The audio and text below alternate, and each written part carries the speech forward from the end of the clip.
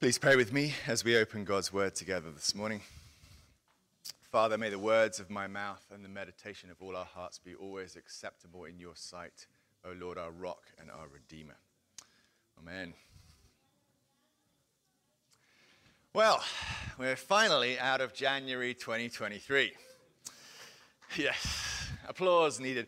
It was a month which had its ups and downs, but overall, on a national scale, we'd have to file it away as yet another terrible month of brutality.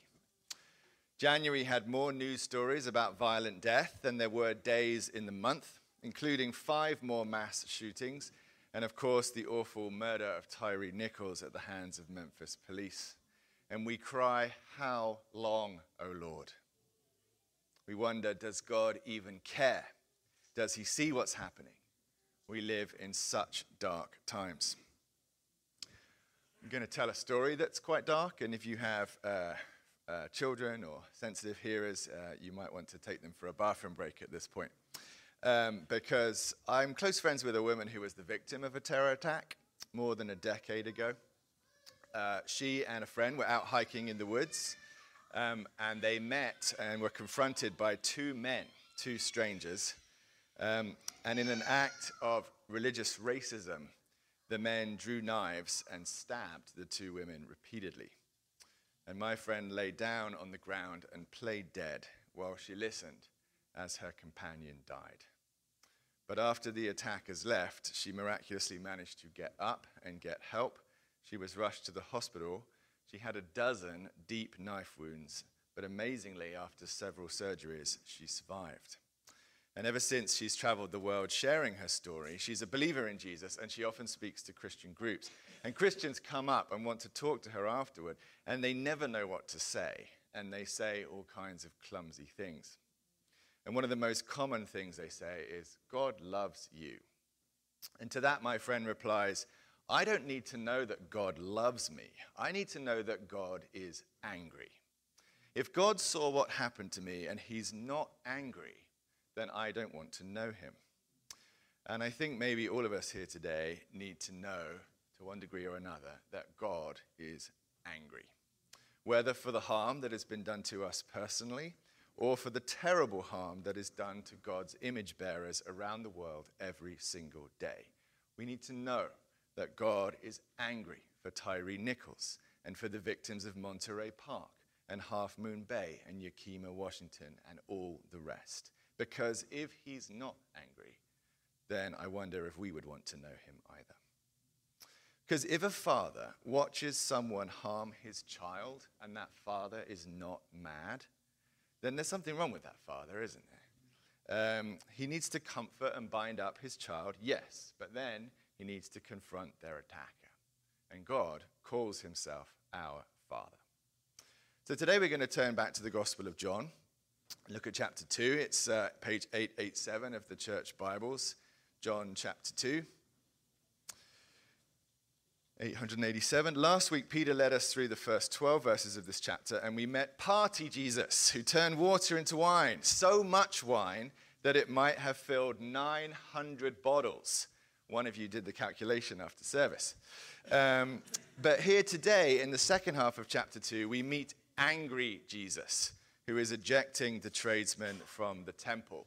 And whilst Dana's right to say this wasn't a tantrum, I'm not afraid to say that in this story, Jesus was hot-hopping mad. This is Jesus mean and wild. And in fact, I need it to be so. So today we're going to finish John chapter 2 in 3 parts. First, the anger of the Christ against injustice. Second, the authority of Jesus to be angry. And then third, we'll talk about the anger of his people. So first, let's look at the anger of the Christ against injustice. John chapter 2, verse 13 says, the Passover of the Jews was at hand, and Jesus went up to Jerusalem. So John sets the scene of this story in Jerusalem at the time of Passover, and that means it was a crowd scene, right? Jewish religion centered on the temple in Jerusalem, the one place on earth where sacrifices could be offered to God, and all the Jewish men in whatever countries they were living were commanded in the law of Moses to present themselves at the temple in Jerusalem 3 times every year. for the festival of Passover in early spring, again at Pentecost in early summer, and again at the Feast of Tabernacles in mid-fall, 3 times every year. And some of the Jewish faithful would go a 4th time around the winter solstice for the Feast of Dedication, which we now call Hanukkah. And Jesus was one of those, as we learn in John chapter 10.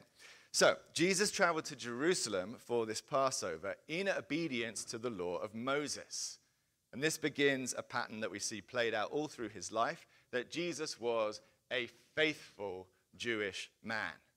Not just a biological Jewish man, and not just a citizen of Israel, but faithful in every particular to the law of Moses. In fact, the most faithful, obedient, pure, and perfect Jewish man who ever lived. And so, of course, he was in Jerusalem for the Passover. And there he would have rubbed shoulders with most of the faithful Jewish men in the world at the time. The population of Jerusalem swelled to 3 or 4 times its normal level during the feasts. Every guest house was crammed to bursting, and the streets were full of languages. And busiest of all would be the temple, where the people crowded in to observe the Passover itself, and also, while they were in town, to do whatever other business they had to do in the temple, like make sacrifices for sin, or offerings for cleansing, or thanksgivings for the birth of a child, all of which required animal sacrifice. So a great quantity of blood was spilled at the Passover, reminding us of the great quantity of wine that was created in the previous story. The temple required a lot of animals. So, where were these animals going to come from? The travelers were invited and always welcome to bring their own animals when they came to town, but many of them had a very long journey on foot for several days, and carrying a lamb or a pigeon with them the whole way was pretty impractical. So why not just buy the animals when they arrived on the other end? So Jerusalem realized that it had a market for selling vast quantities of animals for the feasts. And of course, these animals were especially high quality, fit for the altar, and they came at a premium price. So they cornered the whole city market, and they put it right in the outer court of the temple itself, in the court of the Gentiles. Oh dear, but now we have a problem, don't we? Because now the people would have to bring into the temple their dirty Roman money. The face of Caesar on coins traded in the temple? No, we can't stand for that. So let's have a whole new currency to solve this, a temple coin that you spend in the temple, kind of a Disney token. And it has the added bonus that then people will have to bring in their money and change it here at our money changers at whatever rate that we decide that they need to change it. So this became the first century reality for Jewish peasants living outside Jerusalem. 3 times a year, you'd sell what property you could to gather some Roman currency. Then you'd travel to the temple and change it for just a very meager quantity of temple coins, which you'd then take next door to the pigeon seller and to buy a wildly overpriced bird to offer to your God in sacrifice. So we see that the sacrificial system of Moses had by the 1st century become a total racket. The Sadducees who ran the temple were profiteering from God's commandment, and they all lived in very fine Jerusalem homes, while the tradesmen, under their full view and protection, fleeced the poor and paid them handsomely. So the religious leaders were profiting from the piety of the people, and of course the ones hardest hit were the poor. And that makes God mad. You want to know the quickest way to make God mad? Fleece the poor, especially if you can fleece them for their piety. It's comparable in history to the system of indulgences in the medieval Catholic Church, where people paid the church to have their sins forgiven. It's also comparable to the modern televangelists who sell grace for money and fly around in private jets. It makes God hopping mad. Watch out for the whip of cords. So, Jesus goes into the temple in the middle of thousands of people, and he just tears the whole system down. Verse 15, making a whip of cords, he drove them all out of the temple with the sheep and the oxen, and he poured out the coins of the money changers and overturned their tables. And he told those who sold pigeons, take these things away. Do not make my Father's house a house of trade.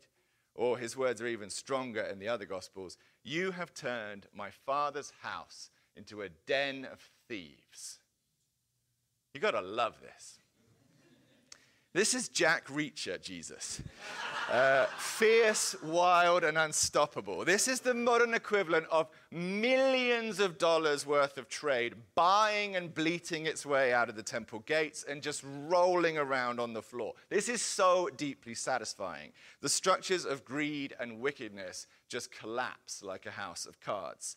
This fiasco was watched by hundreds of outraged Sadducees who would no longer be vacationing to Mallorca on their private yachts, plus the fully armed temple guard who for some reason stood their ground and did absolutely nothing to stop the total collapse of their entire economy.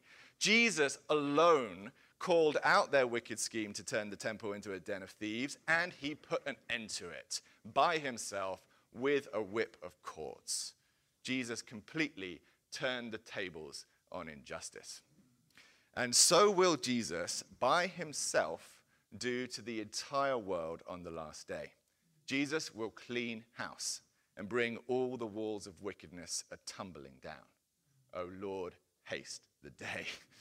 In verse 17, his disciples remembered the saying, zeal for your house will consume me. And we remember what we learned from Isaiah chapter 9 at the end of last year. When God brings justice to his world, he does it with great zeal, with great feeling, with passion, and with unstoppable energy. So that, friends, is the anger of the Christ against injustice. And now, second, what was the authority of Jesus to be angry? In verse 18, the stunned people asked Jesus, what sign do you show us for doing these things? Now, think about it. At this point, the tradesmen themselves have all gone. The Sadducees and the temple guard have remained silent, and they're sliding away to hide. So the people who are left to ask this question are just the ordinary Jewish people who are gathered for the feast, the peasants and the pious worshippers themselves, for almost all of whom this was quite a good day. This was the site of a long-standing injustice that no one had been brave enough to challenge, being dismantled by a single man in a single hour. And a lot of them would have been smiling broadly, although still a little bit stunned at the aggression and at its chaotic aftermath. But they need to know, is this guy just another angry zealot? Is he just a terrorist? Or could he actually be the real deal? Could we be looking at the Messiah here? His claim to be the Messiah is already pretty strong. He acted righteously with a fairly supernatural lack of opposition. He called the temple my Father's house, and then he backed that up by taking its abuse personally. So this guy was really looking quite a lot like the real thing, but some of them still needed more convincing to be sure. So they asked Jesus for another sign. And I think we should read this question as an honest question, not a hostile question. It's coming from people who actually want to believe. And before we examine the rather cryptic answer that Jesus gives them, let's glance ahead to verse 23 of chapter 2, because it tells us that many believed in his name when they saw the signs that he was doing. One of those signs was surely the cleansing of the temple itself. That really got people's attention. And John tells us that many of the people who saw that believed in Jesus. But also he says in the same verse that Jesus did end up doing other signs too. It's signs plural. So he did answer their earnest request. But initially, back in verse 19, Jesus gives them a strange and cryptic response. Jesus answered them, destroy this temple, and in 3 days I will raise it up. This is a clue to the main sign that Jesus is legit. The sign to end all signs was his own resurrection, and that was still to come. John explains in verse 22 that Jesus was speaking about the temple of his body. When therefore he was raised from the dead, his disciples remembered that he had said this, and they believed the scripture and the word that Jesus had spoken. So John and the other disciples understood this saying in the end. But notice that it took all of them until after it had happened to understand it. No one who listened to Jesus saying it at the time understood it. Understanding what he was saying would have been impossible. And therefore, we've got to conclude two things. First, that Jesus knew in advance that he would die and rise again on the third day. Since this is what happened to him, his knowing that ahead of time proves that he was a genuine prophet operating in the power of God.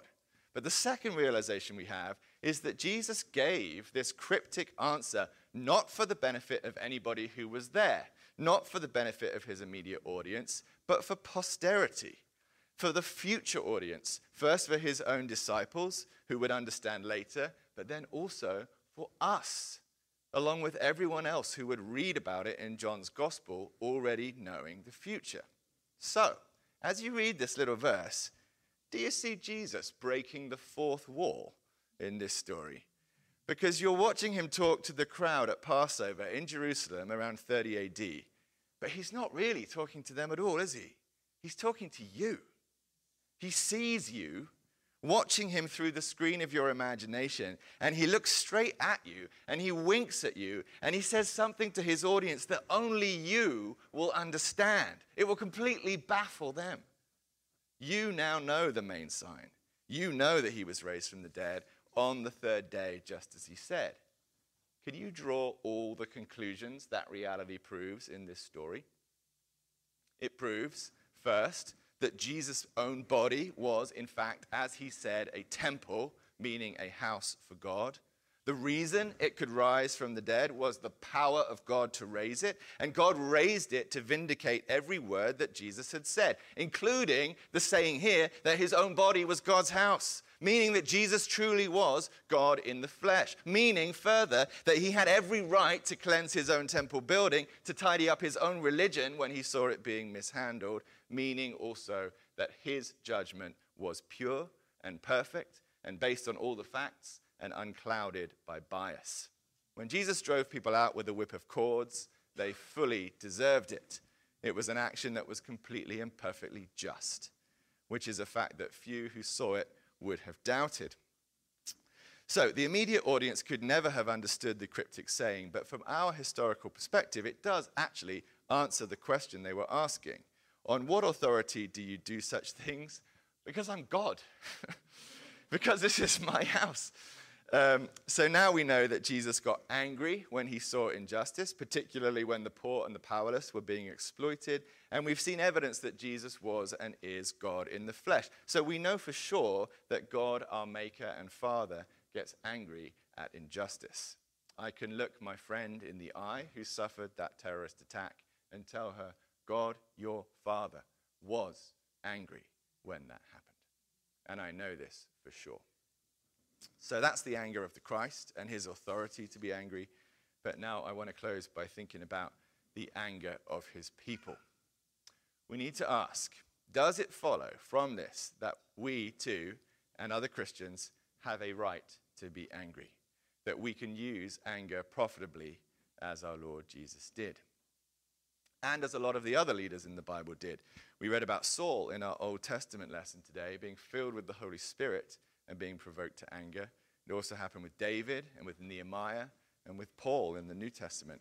I do think Jesus proves in this passage that there is such a thing as righteous anger, and we see that he himself acted righteously out of righteous anger. But I want to sound a strong note of caution before we take that and run with it. There's a lot of caution about it in this very passage.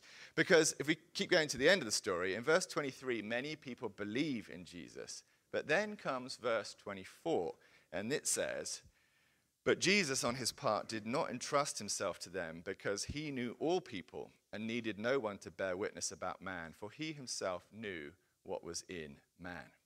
Let's think about this.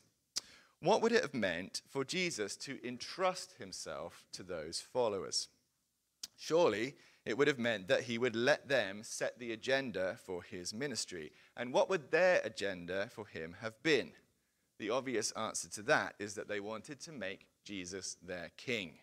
They believed that he was the promised Messiah, and they wanted him enthroned and armied and powerful. They saw him cleanse the temple, and they liked it. They wanted more of that, please, Jesus. Let's take this justice campaign national, maybe even international. Why did they like it? What did they like about it? Surely it's the same reason that we would have liked it. Because they were angry too. And they thought, here's a guy who gets us, who feels the way we feel, and is doing something about it. Let's follow this guy. Let's make Jesus our king. And that then is precisely what our Lord Jesus does not trust. Precisely what he won't let happen. He will not be promoted to king by stirring up a wave of public zeal. He will not be the king of the zealots. You know, if Jesus had wanted to have been king of the Zealots, he really could have done it right here, couldn't he? He was at Jerusalem at Passover in full view of all the righteous men of Israel. He'd won a massive victory over the corrupt establishment through righteous outrage. This is just the kind of thing that can kickstart a revolution. But in fact, it doesn't go anywhere from here, because a revolution is precisely not what Jesus wanted to start. Because the strategies and passions of men were not the answer. These would not save the world. And Jesus' own strategy was radically different. He was planning to die for sin. To die in a way that took the full anger of God into his own body. The full anger of God. The vast, immeasurable ocean of fury that God has stored up in heaven over every lost life, every act of brutality, every lie, every theft, every wicked scheme since the dawn of time, condensed down into a single livid cup, a chalice of lava-hot, incandescent rage. The Son of God, in the agony of the cross, drank that cup down to its very last dregs. This is God's answer to all the righteous anger of heaven and earth. It is met and it is conquered with the full force of his own love. It is punished in the Son of God on the cross, and it is spent. An amnesty is offered to all people who have ever been born.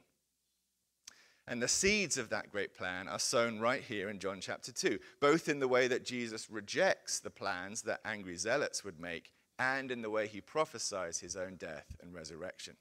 And so his anger at the temple racket becomes, in his own life, a one-off.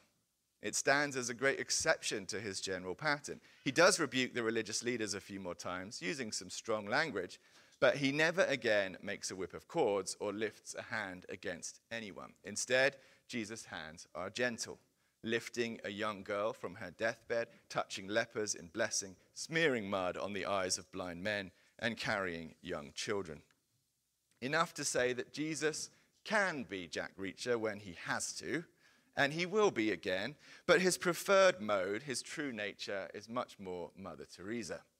And that's the mode his people are called to follow most of the time. His anger is righteous because he's sinless, but our anger tends to be untrustworthy because we're fallen. Our anger is all mixed in with selfishness, ignorance, bias, and prejudice, and it's never purely righteous. So I want us to listen to the strong notes of caution the Bible sounds about human anger. God says to Cain in Genesis 4, "Do you do well to be angry?" In Proverbs 14, "Whoever is slow to anger has great understanding, but he who has a hasty temper exalts folly." Again in Proverbs 29, "A man of wrath stirs up strife, and one given to anger causes much transgression." Paul says in Ephesians 4, "Let all bitterness and wrath and anger and clamor and slander be put away from you, along with all malice." And James says in chapter 1, "Let every person be quick to hear, slow to speak, and slow to anger. For the anger of man does not produce the righteousness of God." That's a pretty unified voice on this subject.